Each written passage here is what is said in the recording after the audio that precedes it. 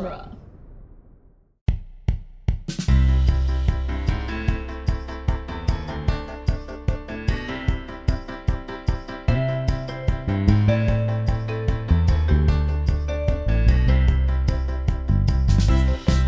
Hello, everyone, and welcome to the Protagonist Podcast, where each week we look at a great character in a great story. I'm Joe Dorowski, and this week we're discussing JD and Turk from Scrubs.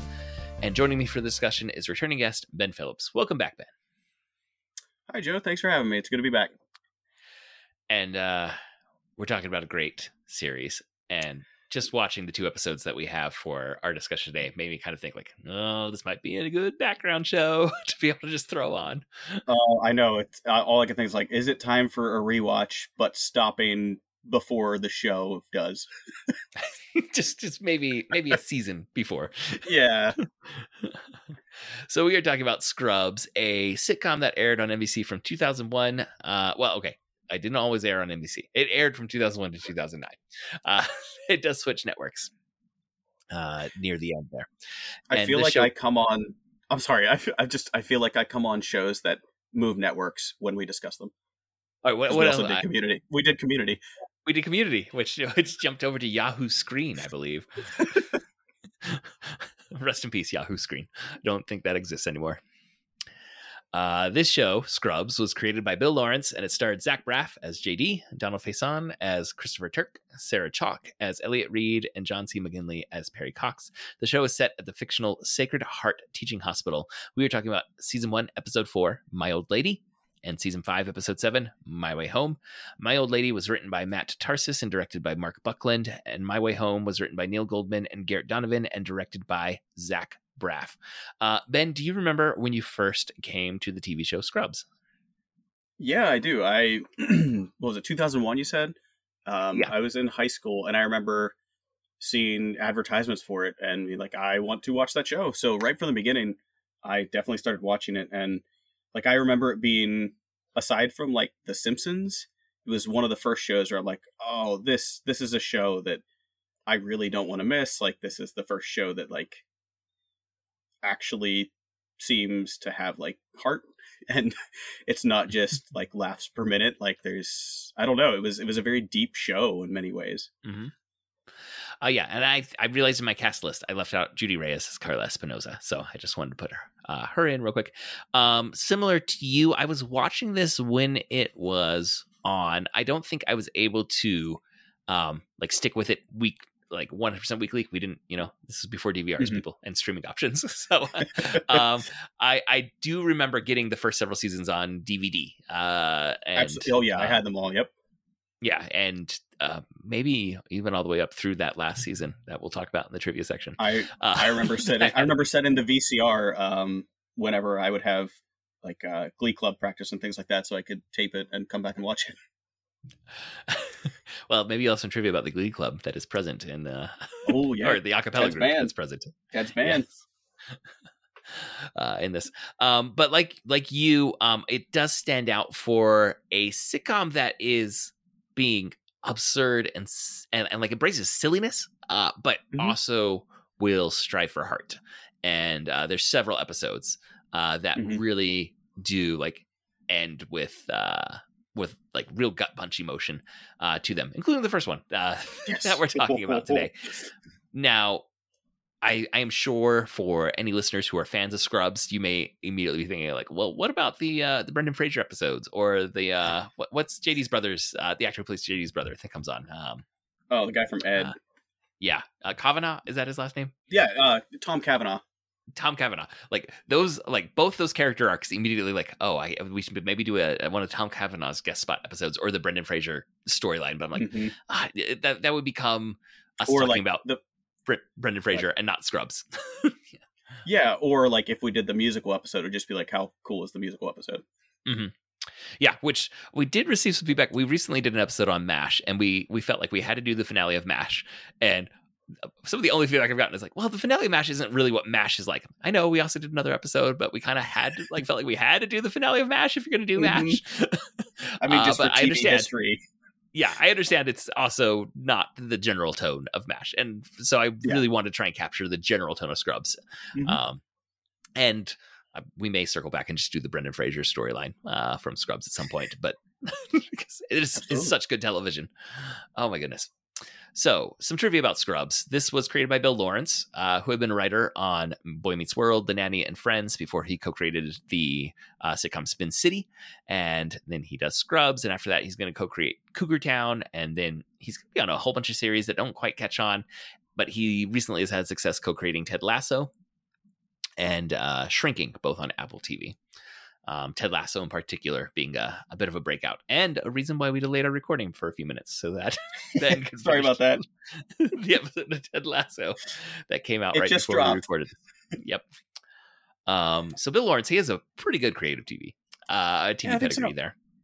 And so Scrubs is the rare TV show to jump networks. I say that as you have already pointed out. You've been on here twice talking about TV shows to do that. So it aired on NBC for seasons 1 through 7 and on ABC for seasons 8 and 9. And oh my goodness, can you go down a rabbit hole about the reasons for this and everything? So here, I've got it a little later in the trivia, but I'm going to pull it in. So the 7th season was announced as the final season. That was the last one that aired on NBC. But this was a TV series that was produced by ABC Studios, but aired on NBC. The show is entirely owned by ABC Studios, so that means they get all the syndication money at the time, and now streaming money, streaming rights money would go to ABC Studios and not NBC at that point.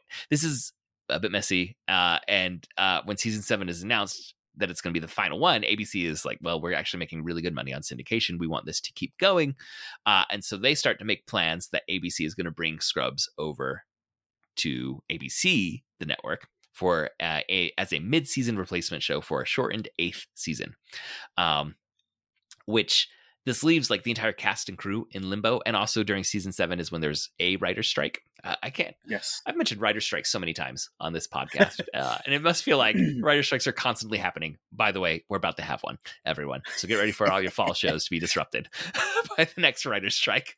But it was between the writer's strike, which messed up season 7 as the final season and messed up some of the storylines and the things that they wanted to do. And then this, are they transitioning over to ABC or not? So is this a series finale or not? Like, it's just a bit of a mess and behind the scenes. And when I was going down the rabbit hole, like this tells you when this was happening. Like Zach Braff has blog posts talking about like, I don't know what's going on. I literally don't know. And I don't know if you remember, but I remember it like being very annoying because since NBC wasn't getting a lot of the money for it, they would like move them around to different time slots, different nights, didn't really advertise a lot for them. And yeah, it was one of those things. It's like, okay, where is Scrubs going to be on this season? Yeah, it was not treated well by NBC. So then it gets pulled over to ABC, and we get an 8th season that has the full cast. In some ways, it feels like this was really just ABC Studios saying to Bill Lawrence, okay, wrap everything up that you couldn't in the 7th season because of the writer's strike. And then they announced that there's going to be a 9th season with a new chapter in the show, with the original cast largely being phased out, except Dr. Cox and Dr. Turk are now going to be med school professors. It happened. Teaching a new core of 4 students. And 13 episodes of that season were ordered, but JD hangs around for too long at the beginning for it to really feel like they're handing off the baton to the new cast. It's a very messy attempt at a transition that does not work, and that's why that is the last season of the show. Like there were all sorts of jokes about like, is this new Scrubs? Is this Scrubs 2.0? And like the network's like, nope, it's just Scrubs because we want to sell 9 seasons of syndication. So this is just Scrubs. It is not a new show for people to form an attachment to. Some real behind the scenes mess. I invite listeners to just go explore that. I will say that season 8, my finale, is one of my favorite sort of finales of a show ever. I thought it was great. I need to go revisit it. I remember liking it, but I don't think I've done a full rewatch of the series since it actually ended. Whereas like I've watched the first probably 5 seasons multiple times because those are for sure the ones I had on DVD. And I would just throw them on when I was doing doing or stuff. I'd listen to the commentary. Yeah, there are some good commentaries, and there are some facts I remember for the commentary. Like when we were watching one of these episodes, I'm like, Zach can't do this stunt. His head's going to jerk too soon. And I remember that from watching commentary like over a decade ago. There's a scene in the first episode where a pile of bricks falls from the ceiling onto him, and he did like 3 takes and he jerked his head every time before the bricks hit. Understandably. Yeah. So most episodes in the series begin with the word "my," and creator Bill Lawrence says we're supposed to view the episodes as entries in JD's diary, and the episodes feature internal narration and voiceovers from JD. A few episodes see the point of view shift to another character, usually when JD bumps into them early in the episode and kind of passes off narration, and the other actor or actress will do voiceover in those episodes, and those episodes have titles like his or her, and then whatever the rest of the title is. So Scrubs built a much larger than normal catalog of minor background characters who wander through the halls of Sacred Heart Hospital. These characters usually have one gimmick, like the Todd's high five or Beard Face's name. It's Beard Face. It's Beard Face. And this really, you already mentioned The Simpsons. It starts to feel like a Simpsons universe where there's like the consistent background characters that have one note jokes, but they're there. Or later, like Parks and Rec. Mm-hmm. There is a real life JD. Jonathan Doris was creator Bill Lawrence's friend from college, and I've heard Bill Lawrence talk about him several times. He does it on the commentaries, and also like at the start of the pandemic, Zach and Donald did a Scrubs rewatch podcast that got off the rails pretty quick. Like they didn't understand structure of a podcast, but in a way that was kind of entertaining. Like I felt like I've been listening to the Office Ladies podcast, which is like tightly structured and organized, and it's Pam and Angela from The Office, the actresses who played them, just marvelous amounts of information, but always like tightly structured. Like, okay, here's the part where we're going like behind the scenes. Here's the part where we give a summary. Here's the part where we have a guest come on and give us. And I compared it to the Scrubs, which was really like, I think Donald they hang out getting high in his closet and has a microphone in front of him, and they forgot to talk about which episode of Scrubs they're supposed to be recapping entirely. Like they just don't even mention it. But early on in that, because it was the pandemic, like Bill Lawrence came on with the real life JD and talked about COVID and what it is. And so I do remember that. And the show also had several medical advisors, including the real life JD, but also John Turk, whose name was used for a character, and also Dolly Clock. Later on, there's going to be a character named Molly Clock. So they would pull in the names of these people for this. The first 8 seasons were filmed at a decommissioned hospital in Hollywood. One floor was used for hospital scenes. And after there were lots of renovations to make it more TV production friendly, way more mirrors or windows. I mean, just huge windows in every room that would not exist in a real hospital. And then on another floor of the hospital, they built JD and Turk's apartment and a bar and Dr. Cox's apartment. And casts were given old hospital rooms on another floor instead of trailers. And it said sometimes they would just sleep there if shooting had gone long because there were beds in those rooms. Let's see. The cast of Scrubs appeared in character in It's a Very Merry Muppet Christmas Movie. I don't remember that. I need to go watch it. Oh, I do. I think it's not one of the great Muppet adaptations, but it's Muppet, so it's good. You know, it's like exactly. There's great Muppets, and then there's the other Muppets, which is always still good. Let's see. This Scrubs is like a really early part of a wave of single camera sitcoms that aired on network TV in the early 2000s, which was breaking from the very established 3 or 4 camera format of sitcom filming. Which is something that they later played on because they had that My Life in 3 Cameras. Which episode. Is a fantastic episode, but it's ruined in the DVD because of music rights. Oh, don't even get me started. Yeah. So, okay, wait, that's the next note that I have. But anyway, single camera sitcoms in the early 2000s would be like Arrested Development and The Office, and then carries on with Modern Family and Parks and Rec are all parts of this trend. And it's become much more common to see single camera comedy. But for a lot of television history, sitcoms were My Life in 4 cameras. Yes, because Cheers was a 4 camera sitcom.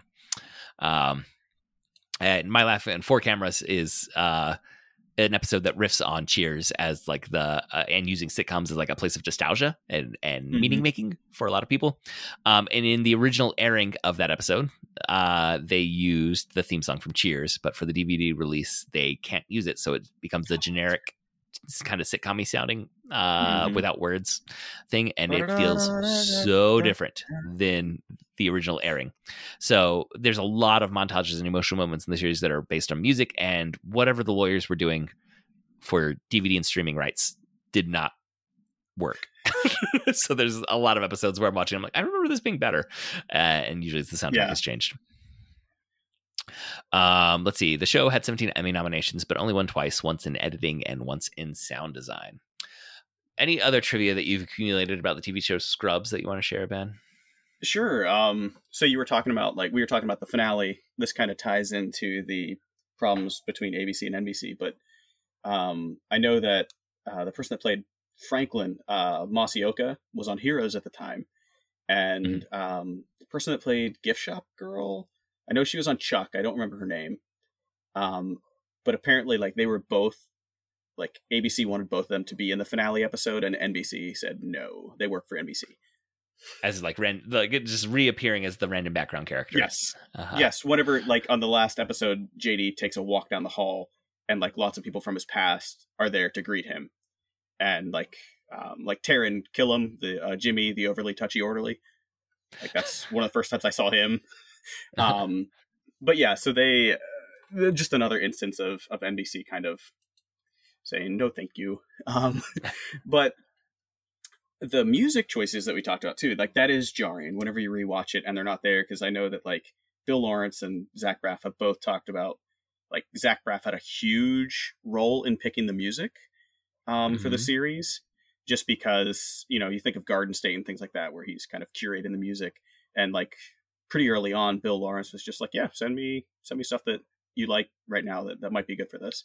I think Zach Braff was responsible for the I'm No Superman theme song for this. He was responsible for that, and he was responsible I think choosing Colin Hay to appear a lot on the show and perform a lot. There were of multiple songs. Like CD compilations of kind of like alternative music tracks that were used as like random montage things, where like it feels a little random when you like see them all stacked next to each other, but really it seems, as you're saying, like to be just Zach Braff's taste in music.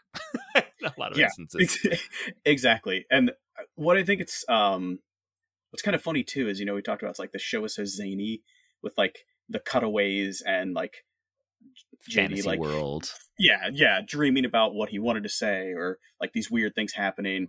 But even with that, like, it becomes, like, it's the most fantastical of shows, but it's way more realistic than most, like, medical dramas where, like, like, more realistic things actually happen in the show. You know, it's not someone with a bomb strapped to their chest or inside of their chest. And I know I've heard Bill Lawrence talk about Grey's Anatomy, which I've never watched an episode of. I know I probably will at some point before this podcast. But my I think apologies to anyone that likes that show that I just made a joke about a reference but to. It doesn't do like the voiceover narration that usually wraps up with all the storylines being tied together by the voiceover narration in a solemn way at the end of the episode.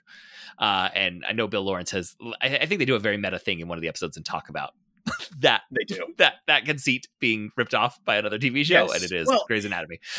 They pointed that kind of stuff out a lot too, because, like, in this one you hear and at one point, like, JD, like, that's a cue that happens over the seasons whenever, like, he's thinking or something happens that he, like, is kind of moving, and, like, in one episode he's just like, I kind of always imagined it would sound like this, and, like, then he sings it and sings along to, like, the musical cue, so it's, like, really breaking the fourth wall. And it does become a very postmodern metafictional text. Which, we're going to be talking about My Way Home in terms of metafiction and intertextuality. I guess the thing we didn't mention was the janitor, who Neil Flynn wasn't even supposed to be necessarily a big character, and, like, there's some theories that Bill Lawrence was kind of on the fence if he was even a character that anyone but JD could see, and, like, there was some contention of he only ever talked to JD for a long time in the first season, but obviously they went a different way with that. Yeah, that it was the janitor was a figment of JD's imagination. Was a fan theory for a little bit that they almost leaned into. Yes, but it turns out he really is Neil Flynn, who was in The Fugitive. Yes, we see him watching himself on TV in one episode. And the janitor had never been given a name up to Yanni that point. Tord.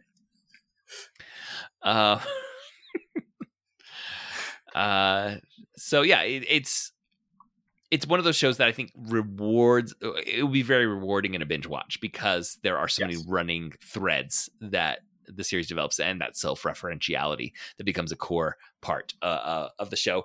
And I think at the time that was probably it felt more different and distinct than what we have now, because now, whether it's Community or, I mean, there's so many other sitcoms have become these like I guess absurdist versions of reality, but try and land with heart at the same time and are extremely postmodern in their tone. It was very much a cartoony show without being a cartoon. Mm-hmm. And like it seems too like, there are these things that happen over the seasons with like inside jokes and stuff that, like, think about the time when it was airing, where if you missed it, you missed it. Like, it's not going to be on the internet the next day.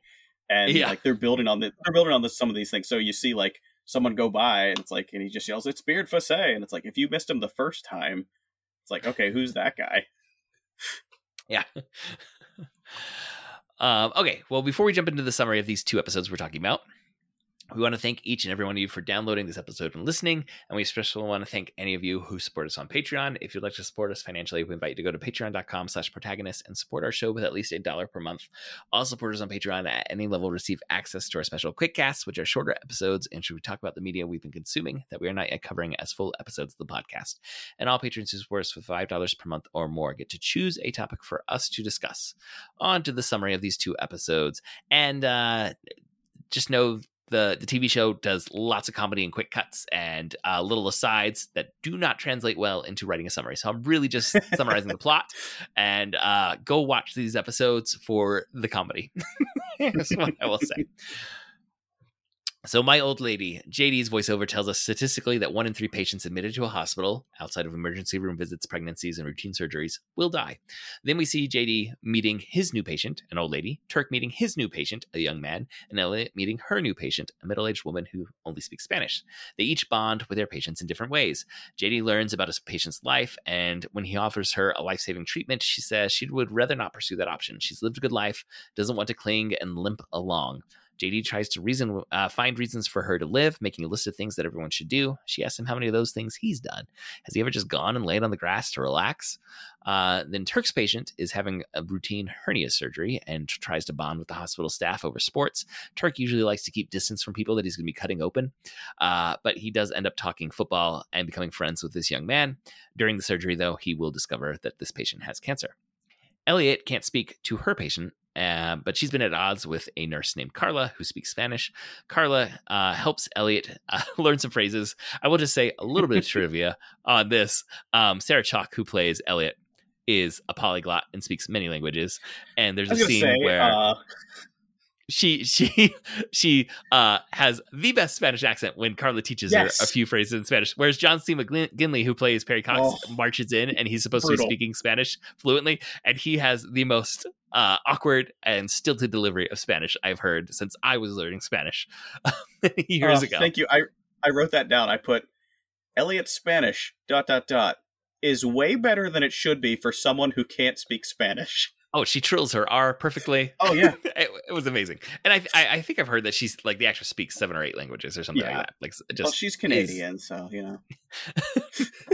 while she's helping her patient, even after she's learned some Spanish, though, Elliot freezes up about a choice because she's realizing that if she makes a mistake, her patient might die. In the end, the patient does die, but Elliot's mentor tells her that she made the right call, and sometimes patients just don't make it. JD's patient dies too, and we see him out laying on the grass, and Turk, Carla, and Elliot come and join him. And Turk's patient has also died at this point. Okay, My Way Home. It is JD's days off, and this is at a point where so that first episode is season 1. They are all like new and green and trying to figure things out. At this point, JD has become a mentor to a group of interns. They all are now like seasoned, experienced doctors at the hospital. And it is JD's day off, and he's relaxing and listening to Toto on an old gigantic iPod. He gets called into the hospital by one of his interns. It is a needless thing to call him into the hospital for. So JD just wants to get out of the hospital and go back home. But Dr. Kelso sees him and asks him to revise the intern's work schedule for the next week. Meanwhile, Elliot has been, or is now seen as an endocrinology expert because she went to one symposium. And she's now peppered with every endocrinology question in the hospital. She has hidden notes all over the hospital so that she can answer them and maintain the mystique that she is now an expert in something. She really wants to look smart, especially when Dr. Kelso, Dr. Cox can't figure out how she suddenly knows so much about endocrinology. One more meanwhile, Dr. Kelso has announced that whatever surgeon helps convince the parents of a young man who is brain dead but is being kept alive by machines at the hospital to allow their son to pass and donate his organs, that surgeon will be able to participate in the heart transplant surgery, the first one performed at the hospital. And so every surgeon wants to do this, and Turk really wants to get this heart. One last meanwhile. And a fourth meanwhile. Carla is panicked about becoming a mom and is worried she won't be good at it. So at this point, JD just wants to go home. Elliot wants brains. Turk needs a heart, and Carla needs courage. At the end of the episode, the a cappella group sings Somewhere Over the Rainbow as Elliot realizes she has actually learned all the stuff that she was desperately studying for. Turk opens up to the family and tells them that their choice is going to save lives, and they agree to donate their son's organs. Carla realizes her feelings will be different about her own child versus her usual lack of patience with kids, and JD is finally able to leave the hospital. The end. Now, Joe, that's one where... Oh, go ahead. You just you saying that Ted's band sings Somewhere Over the Rainbow, I got goosebumps thinking About it. Oh yeah, so the a cappella group, which is called the Worthless Peons, performs two songs from Wizard of Oz in this, and I actually like they're treated as a joke. They're actually a pretty good a cappella group. They're great. They're fantastic. Yeah, I believe they were like an actual professional a cappella group. They were. That the actor, yes, and they Sam Lloyd. They had it was their a cappella group from college, I believe. And when Bill Lawrence learned that Sam Lloyd was in an a cappella group, he's like, well, we have to have them on. It fits the character of Ted to be in an a cappella group. Actually, in my a cappella group at Penn State, we covered their version of God Only Knows. Oh. Like from the Sam Lloyd's a cappella group? Yeah. Oh, that's really cool. Yeah, it was fun. Now, the episode... My Way Home, which is obviously a Wizard of Oz homage that happens. I couldn't work in all the references to Wizard of Oz. I would just recommend watching the episode, and it is everything from the janitor spraying new lines to guide people walking around the hospital. So there's now a yellow line that people are supposed to follow in the hospital. To the janitor also spray paints JD's shoes red in this moment because he has all of the paint out. patients' names are like actors and writers and directors from the classic Wizard of Oz film. Yeah, every name that's given in it is a reference. There's just so many. It's just that lions, tigers, and bears. Oh my! Where the Todd sees a lady walk by. And he is distracted. Yeah. Let's see. There's I'm finding a list here on the Scrubs fandom wiki. Because there's a few more that had stood out when I was looking at this. Well, obviously he's listening to Toto. And Dr. Cox often gives JD women's names, and he calls him Dorothy in this episord. There's a scene the where Wicked Witch of the West. Yes, the Wicked Witch of the West with Bill Lawrence's wife, Jordan, is the character's name in this. Christina Miller. Is the actress who plays Jordan in this. And there's a scene where Dr. Cox is like a man behind a curtain. Like it is everywhere. And I think this is a really interesting example of intertextuality, because there are some examples of intertextuality where it, for me, like meaning actually gets lost instead of being made through all the references. And this one has a story that stands on its own and is building on those references. It's a coherent plot.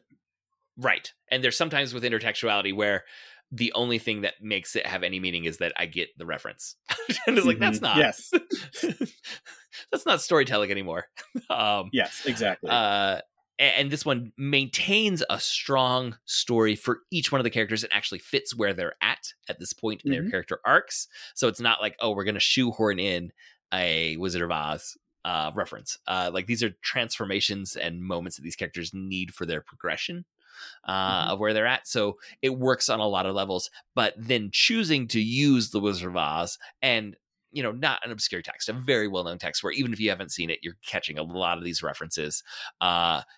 Actually does serve to elevate a lot of the themes that are being explored in this episode. Absolutely. And I think Zach Braff directed this one, and I think this episode won a Peabody Award. It did, yes. This specific episode was the one that when Scrubs won that Peabody. And yeah, Zach Braff now has, you know, directed a few different film projects, but this was, you know, he got his first directing opportunities on Scrubs, and this would be a pretty complex and intimidating one to be given to direct. Like there's a major stunt at the beginning where he disappears into a puddle and pops up. He's riding a tiny moped thing. And he sees Julie and the manatee underneath. Yes.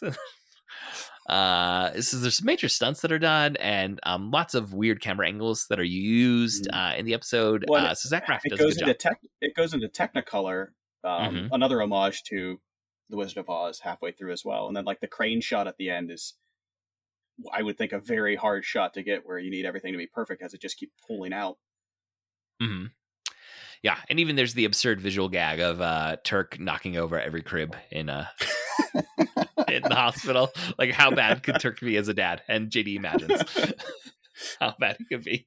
And it's the baby's bassinets lined up like dominoes. I think that's something interesting too, that like I can't remember if it's something that you see more as the show evolves or if it was there from the beginning, but like the fantasy cutaway scenes, you don't always get that divide. Like, is it fantasy or is it not? You know, because you'll have like Ted's band singing Maniac from Flashdance, and just the four of them in a closet, they're performing for themselves, and he pours a cup of water over his own head. You know, who is that audience for? It's for them. But we're seeing it as the audience as well. Or like, you know, even that beginning where you talk about it, it's like, we don't get a fantasy shot of JD going down into a puddle and coming out the other side and saying he saw a manatee. Like, no, that is the shot that we see. Like, it's portrayed as this is what happened. Yeah, like there's a level of cartooniness that is reserved for his fantasies, and like where, like, I'm guessing like the show doesn't have to explain the tone at all. It just is. No. Even the real world, the quote unquote real world of Scrubs, is a cartoon. Yes, you know, absolutely. There's things that absolutely defy logic and reason, and you just have to accept this is the world of Scrubs.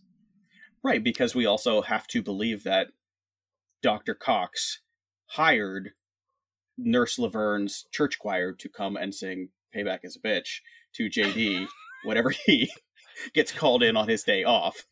And you have an entire church choir just singing about this and Dr. Cox dancing with them. Or you have fabulous like, performance by that choir, though. I just shout out to that choir. It's so good. But then like later in it, you'll have them talking about like, you know, Turk is worried about being a dad. He's like, what happens if, just like Webster, he gets all into the pancake mix? And Carla says, it's just a stupid sitcom. And it's like, okay, they're saying, okay, we're a sitcom. Is this just a stupid premise, or are we doing more here? And so even like that self-referentiality is always present. Yes, and I think we're talking a lot about the My Way Home because it's the last one I summarized. But I think the My Old Lady, the first one that I talked about, is so important for setting the tone in the series that it will punch you in the gut. Yes. Like we're told the premise at the top of the episode, basically like 1 in 3 people die. Here are 3 new patients, and so it's like, okay, and they all die, and then they all die. Yes, there is no winner. And I will say, like, this is the first time I remember watching certainly a comedy, but maybe any show that I was aware of where like I was in tears. And like, it's the first time I remember watching a comedy where it wasn't a happy ending. Like, it was 3 heartbreaking endings, and like that was always the beauty of Scrubs to me, that like it can be so funny and like such an entertaining ride, but can also be draining because they weren't afraid to like pull from real life and be like, hey, this is still a hospital and we're still portraying like the hardships of life. Mm-hmm. And I mean, we're going to see Carla is going to battle postpartum depression later on. Dr. Cox is going to go into some very dark places in his Turk struggles storylines. with his own religion. Mm-hmm. There's a lot of thematic heft that the show is not afraid to engage in. And I mean, we've seen sitcom episodes where like everything goes wrong for the characters, but we're supposed to laugh at the end, like, oh, they all lost the, the big competition or the radio call-in that, it was a question they should have known, or Cliff loses Jeopardy. And, we all laugh. But this is like real heartbreak is what they're hitting you with. Well, we're laughing at the characters because the studio audience and the tone of the show tells us to laugh at the characters. We're crying as Leonard Cohen's Hallelujah plays across a montage of 3 people dying and families suffering from these losses. And that's another one where Bill Lawrence has said, like, as far as I know, we were the first show to use Leonard Cohen's Hallelujah to set an emotional tone. And now he's like, now I can't help but see it everywhere. It's become a go-to for that kind of somber seriousness. Well, and even think about like the quote unquote happy ending in My Way Home. It only comes about because a mother and father lose their teenage son. Mm-hmm. Like that's still the premise of how they get their happy endings. Yeah. And even as like in My Old Lady, like we see real moments of character growth for our main characters that are coming out of this, in this, but it is also premised on that growth, meaning they're going to hurt more. So like Turk has always been separate. Like he's not going to engage with people that he does surgery on. And he chooses fairly early on in the series here to say, like, that's a flaw of mine. I'm going to try and address it now. And I'm going to connect more with this. And because he does that, it hurts worse than any other patient that he has lost. JD's going to like be spending his extra time with this woman to try and convince her to live. And he has to learn to accept her choice. But then also learn something from it. But he only learns something from it because he connected with her more, which makes it hurt more when she's gone. So I think there's a lot of interesting ideas. Think about, I know we talked about Tom Cavanaugh as his brother later on in the series too, but like there's an arc where JD is becoming cynical to everything. And Dr. Cox, who's always hard on him and tells him that, death is a part of this and you have to kind of get used to it. He's there like, I don't want you to become me. And like we get real moments from that too. Which is also like, we could have an entire episode on just Dr. Cox, with the surly Dr. House type that was very popular at this time. But also, we see in both of these episodes just times where it's like he's going to be hard on people, but also he's there for them. So like he's the one that tells Elliot, "You made the right choice." After she's devastated that her patient died, and she knows, like in her mind, she's like, "What if I assigned a different treatment? Would she be alive?" And he's like, "You made the choice I would have made with all my years of experience." And like, I will say, like I said, it's one of my favorite and one of the most meaningful sitcoms that I've ever watched, like the series. But there are so many times in my life where like I think about this episode, My Old Lady, where she says, "What about your list? How many of those things have you done? For that matter, how many times have you sat on the grass and done nothing?" And like, there are so many times in my life where I think of this episode, it's like, I need to take a break and appreciate what's going on. And I might just go outside and sit on the grass, or like, it might be, oh, I'm cooking dinner and I'm a little bit like stressed out or something. And there's one of my sons over there playing with Legos. And it's just like, okay, let's take a second and think about all of this, and that I need to remember this because it's not going to always be like this, or they're going to get older, or there's going to be times where I can't be at home cooking. And so it's one of those things where like I actually look to this episode as like a cornerstone or a touchstone of like, okay, remember to ground yourself. Mm-hmm. And I mean, this episode that at this point is 22 years old. Yeah, exactly. Since it first came out, and it still has that resonance for you. That a lesson that it is explicitly didactically imparting, at the end of the episode. It is trying to say, like, here is the takeaway in JD's voiceover for all of us, for viewers, and for these characters. And there's times where that kind of moralizing, trying to tell you exactly what to think can come off as very cheesy. And I think a lot of viewers can end up like rejecting it because it's like, well, you're trying too hard to tell me what to think right now. I think Scrubs does generally a good job of landing the right tone. A lot of the time, like especially this one, I feel like they earn it.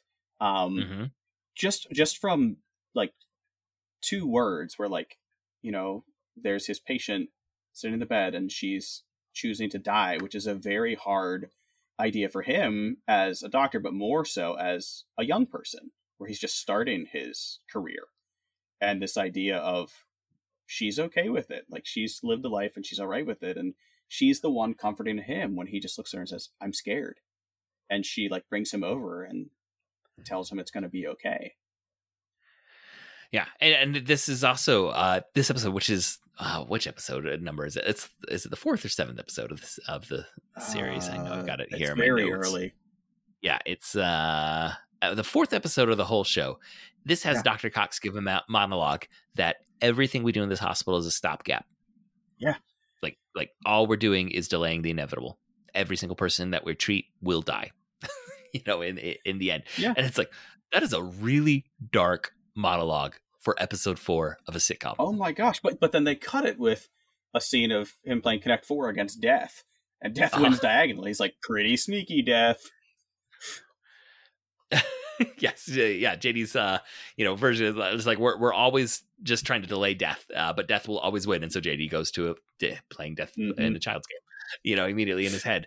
And it lightens the heaviness, that's what, those words, light and heavy right there. It lightens the heaviness of what Dr. Cox has just revealed to JD. And that's one of those, I think it's one of those moments that you feel the presence of the real life doctors who were consultants on the show. That, even though they're doing a sitcom, this isn't just sitcom writers sitting around a room. Like, they're listening to what some real life doctors tell them.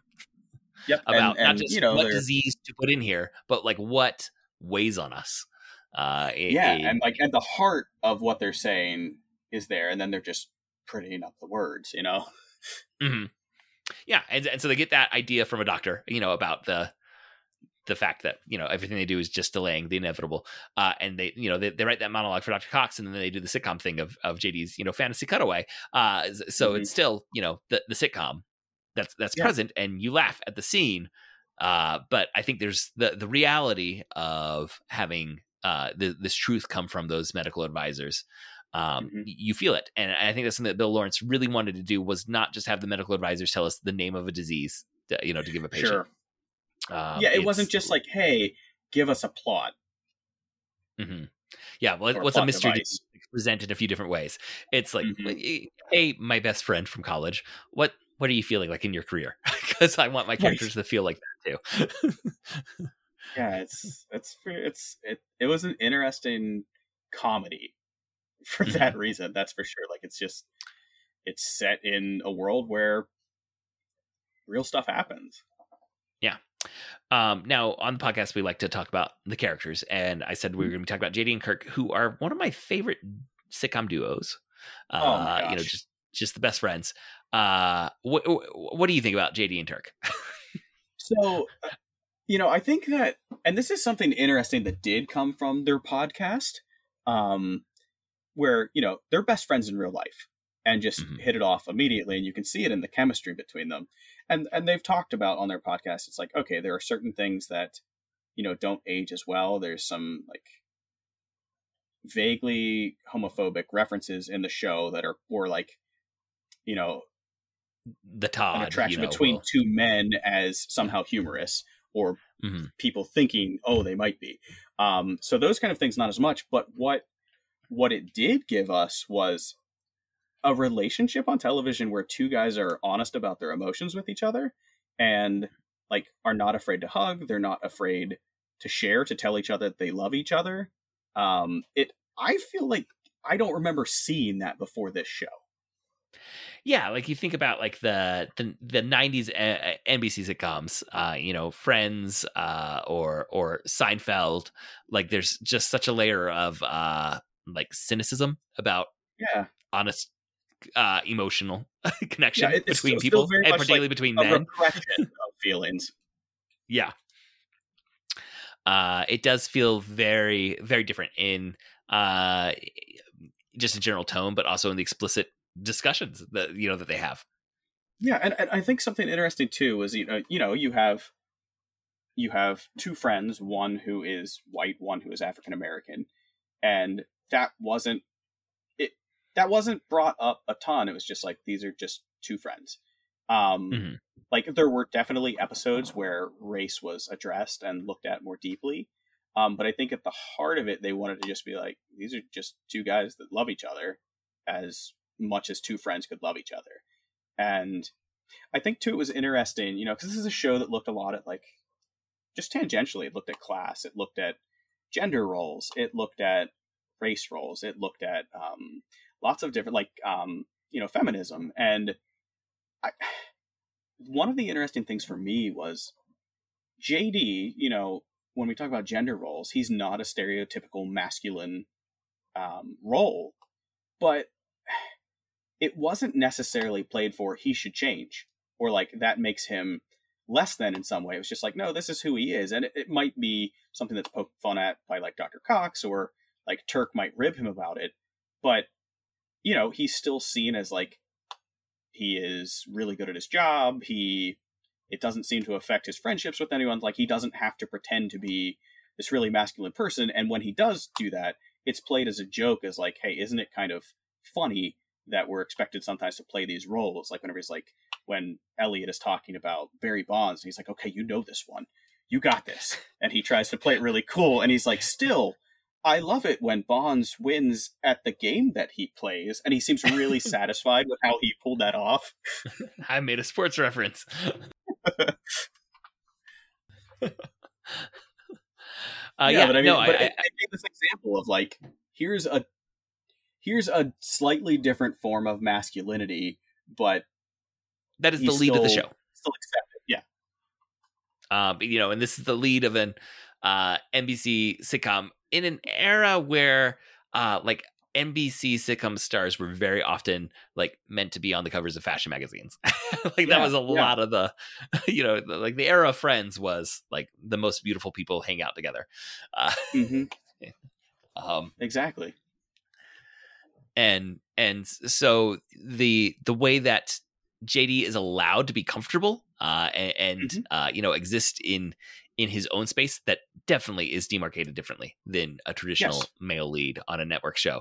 I think, as you're saying, is significant. I think also, like you made a note of it, like, yeah, there's gonna be some episodes that talk about race, but they don't make a big deal about the fact that, our kind of core four of, Carla and Turk and JD and Elliot, you get two white people, but then an African American and a Latina, and it's not like made a big deal. And when you look, like, it is still surprising to me when I go back and look at sitcom casts for a very long time on network television, just how very white sitcom casts were. And this one, like does not make a huge deal about it in its pilot or anything like that. It's just these are the people that are working in the hospital. And so they're going to interact with each other, and a lot of comedy does come from Dr. Kelso, the elderly head of the hospital, being completely out of touch on matters of race and sexuality and gender identity throughout it. Literally thinking that Dr. Turk's name is Turkleton, Turk Turkleton, or for the entire run. In this episode, he has a monologue about trying to make it in the in a farm league in baseball and getting drummed out because he started calling every Dominican Pepe as the Dominicans were coming in. And then there's a scene of him he's just in a group of people and he's standing next to someone who's Latino. He's like, "Did you ever play shortstop?" And the guy's like, "No." And then he just leans in and goes, "Pepe." And me, that's also like, every time I hear that, I'm like, that's right, Dr. Kelso's supposed to be from Altoona, which is a town like an hour from where I grew up. So I mean, that him as the out of touch figurehead of white patriarchy is Mm-hmm. mined for comedy throughout Well, the entirety there's of an the episode show's in the run. first season. There's an episode in the first season where, like, Elliot is just like, I don't want to be called doll or sweetheart, and you don't get the resolution to that you might want. Of he's like, okay, I'll stop calling you that, but Yeah. Even pointing it out, it's like you're calling the female doctors here and female nurses by different names than you refer to the male employees, or like, even his out of touchness is played for a joke at times too. Like whenever he's upset with Turk for bowling his patient down the hallway, and he tells Turk, he says, just that reference may not fly for anyone who's never seen the episode. He puts his patient in a wheelchair and pushes him down and knocks over. What is it they knock over at the end of the hallway? I want to say it's oxygen tanks, but that feels so wrong. Yeah, I don't know. But this was not a cutaway fantasy. This was real.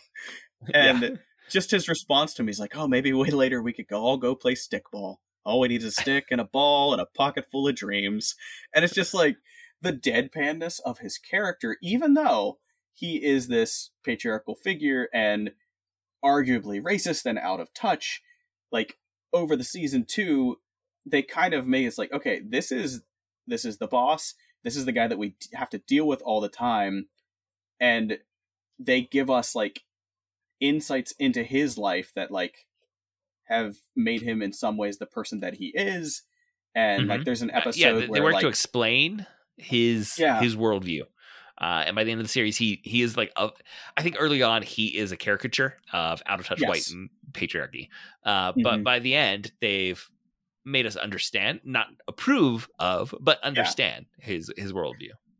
Absolutely, and yeah, it's never a yes, this is the correct way to be, but it's like, okay, we can soften the edges of him and make him grow, in certain ways. So it's interesting. Like I said, like looking back, not the most perfect show, and they even talk about that on the podcast too. Like there's famously an episode, or 2 episodes, I think, with blackface, and like on the podcast, Bill Lawrence, and Zach Braff and Donald Faison are talking about it, and they're like, yeah, we weren't thinking of how what were we thinking. We were not thinking. There's no excuse. They straight up say there's no excuse. One, I know one is like a fantasy world where JD imagines Elliot and Turk, like his girlfriend and his best friend, as one person, and they put Sarah Chalk in blackface for this little fantasy sequence. And the other one I think is a flashback to college when JD went with Turk to a black fraternity, and and Turk had told him, no, this will be funny, you dress up like Michael Jackson, and I think that's what it was. Yes, and then he got beat up. Yeah. Once he was separated from Turk. and I did appreciate, on it, they were like, we don't have an excuse. It's like, we were wrong, we were stupid, we weren't thinking about how this could hurt people. So it was refreshing in a way where it's not like, oh, well, it was comedy. I think it was Bill Lawrence. It was a different era. We're more sensitive now, which so many comedians say, like, oh, we're so much more sensitive now. They just straight up said, like, no, we were wrong. We didn't think it was stupid. Yep. If you were going to try and describe JD and Turk, like what makes this such a great pairing?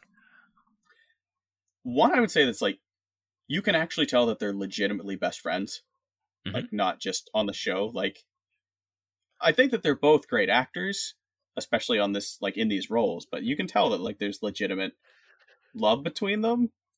And I think it makes it work too, because you buy that they have this long history together, and they're not the same. Like they're very disparate people. Turk is more of the jock, and he's more quote unquote cool. Whereas like JD, he says in one episode that whenever they went to parties, people thought that his name was NJD, because it was always Turk and JD. And I think like it's just a very believable friendship, and like they have moments where like they argue, and one of them's like, I was wrong, or both of them like, hey, I was wrong too. And like they don't have them be mad at each other or quote unquote break up for a long time or anything like that. Like they are there for each other, and it's not just played as, oh, these two guys, they're very funny together and let's hear them tell jokes. It's like, well, they're not always telling jokes. Like there are some brutal episodes where they're going through some stuff, and we see that as well. Yeah, and I think initially something that stands out is like this odd couple dynamic of the kind of nerdy Jewish type for Zach Braff, and the more jock African American for Donald Faison. And yet the comedy doesn't come from like that odd couple formula of like, oh, the tension of our differences are, is going to drive one another mad, which is a classic comedy formula that works very well for what it is, but that is not what the show gives us, even though I think that's the initial appearance that maybe even in the pitch to NBC, might have been part of. But the show very quickly takes on this different life of the core of this relationship, and the comedy is actually this deep love and affection that they have for one another. Well, and the nice thing too is like you see, it's like they will make fun of each other, but that it's not to hurt each other, which is a very hard line sometimes to portray. And I think like there's an episode early on too where like JD feels ostracized because Turk is hanging out with his new surgeon friends, and like he blurts out, it's like, I miss you so much it hurts sometimes. And like I can remember Zach Braff's delivery of that. Yes, and they kind of let it go for a little, and then later on, like they're having a conversation, like it's a different time, and Turk's like, I miss you so much it hurts sometimes. It's like just kind of ribbing him for it, but not like in front of everyone to put him down for this feeling that he had, that he said that, it's, I don't know, it's portrayed more realistically as like a friendship, like an actual one, where it's like it almost feels like the kind of sibling fight, like where they fight, it's like, okay, exactly. but they're still family, right? We know where the lines are. We're not actually going to cross those lines, but that doesn't mean we always are happy with one another. It doesn't mean we're always getting along swimmingly in every interaction that we have, but it means there's this core that is never going to change, and they really do, despite all the differences between them, have almost that kind of sibling relationship.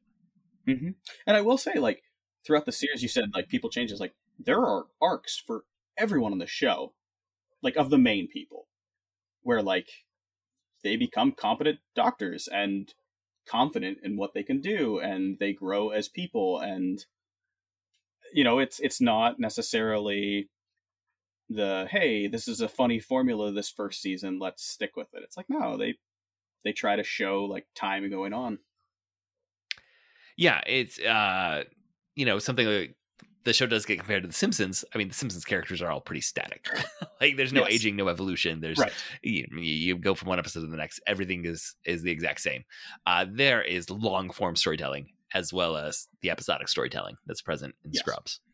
Well, but I will say what you get with The Simpsons is there is no growth for most of the background characters, where they are there and they're beloved, like they are Springfield, the town in The Simpsons. Where like you have, like, even in the first episode we watched, My Old Lady, the delivery person that delivers the bricks to him, that is Lloyd. He's actually the actor, I guess, is Mike Shartz. He's a writer, producer, co-executive producer, but he went on to be like a minor character that was on all the time, that was part of the janitor's air guitar band.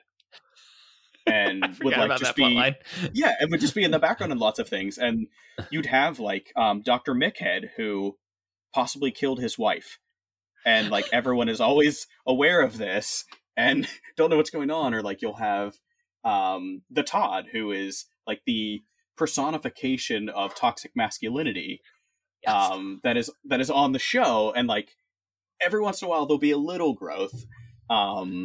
But you just have these one-note characters, but they use them in different ways and mix it up enough and don't overdo it. And there's enough of them that like they really do a good job of building this community of Sacred Heart, the hospital, that it feels bigger than it is. Mm-hmm. Yeah. Like when I came across, I think it was on the DVD commentary, the first time I heard like, no, like our set is an actual hospital.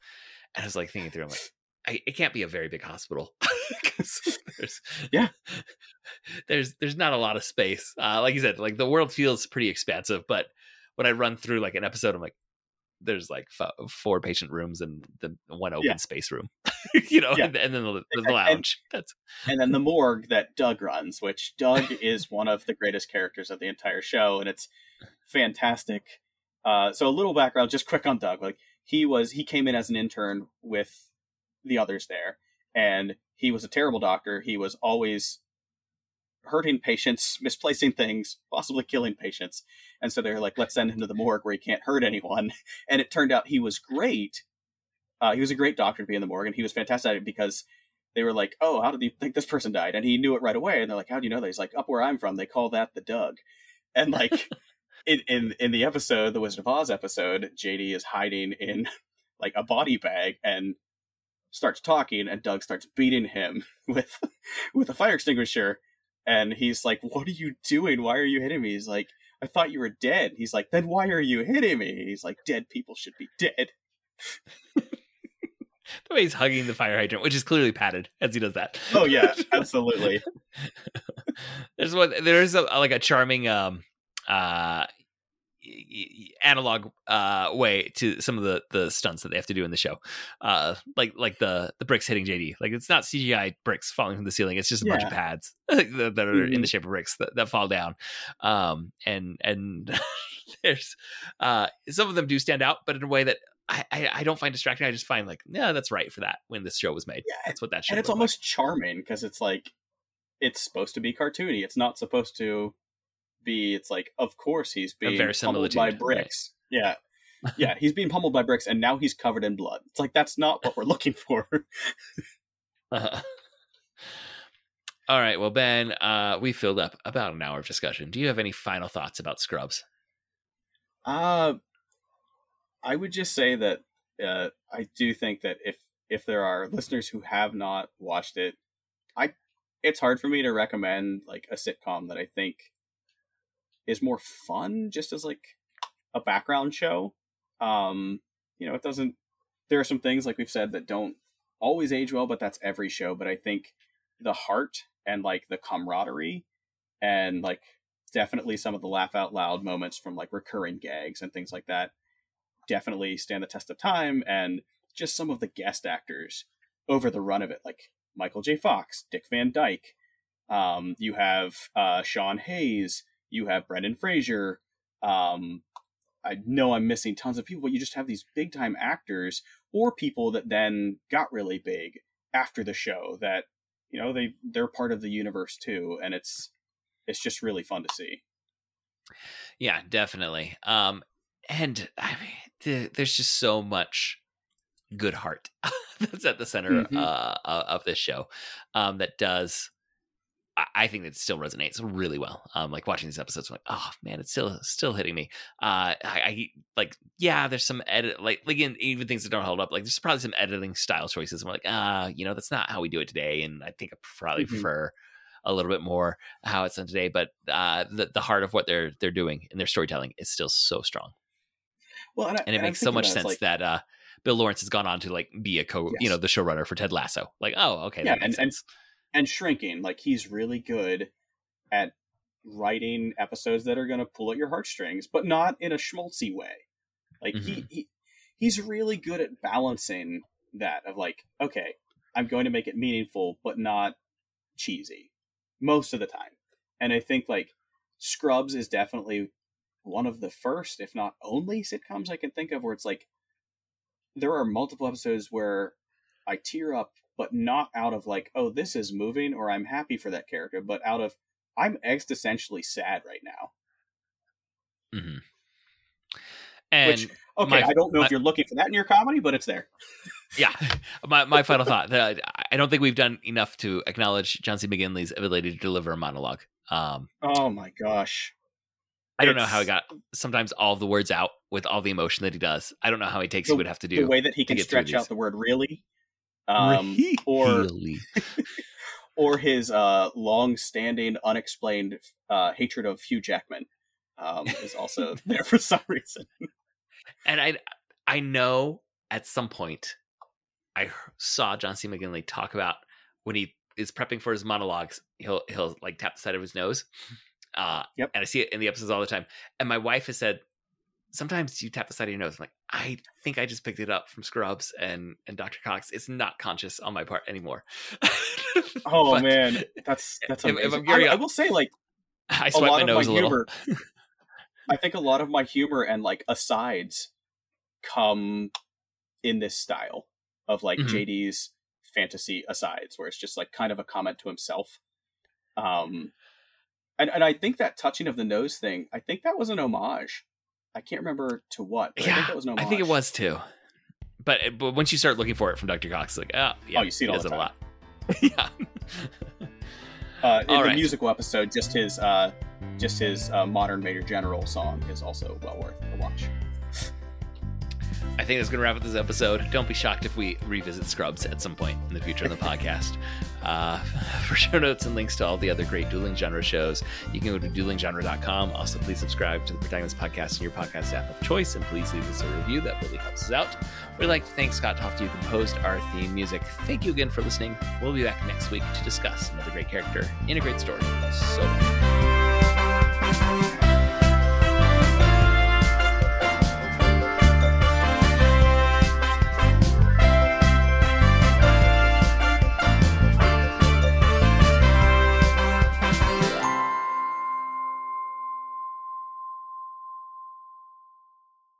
I had fun. Hello. Oh, I'm glad.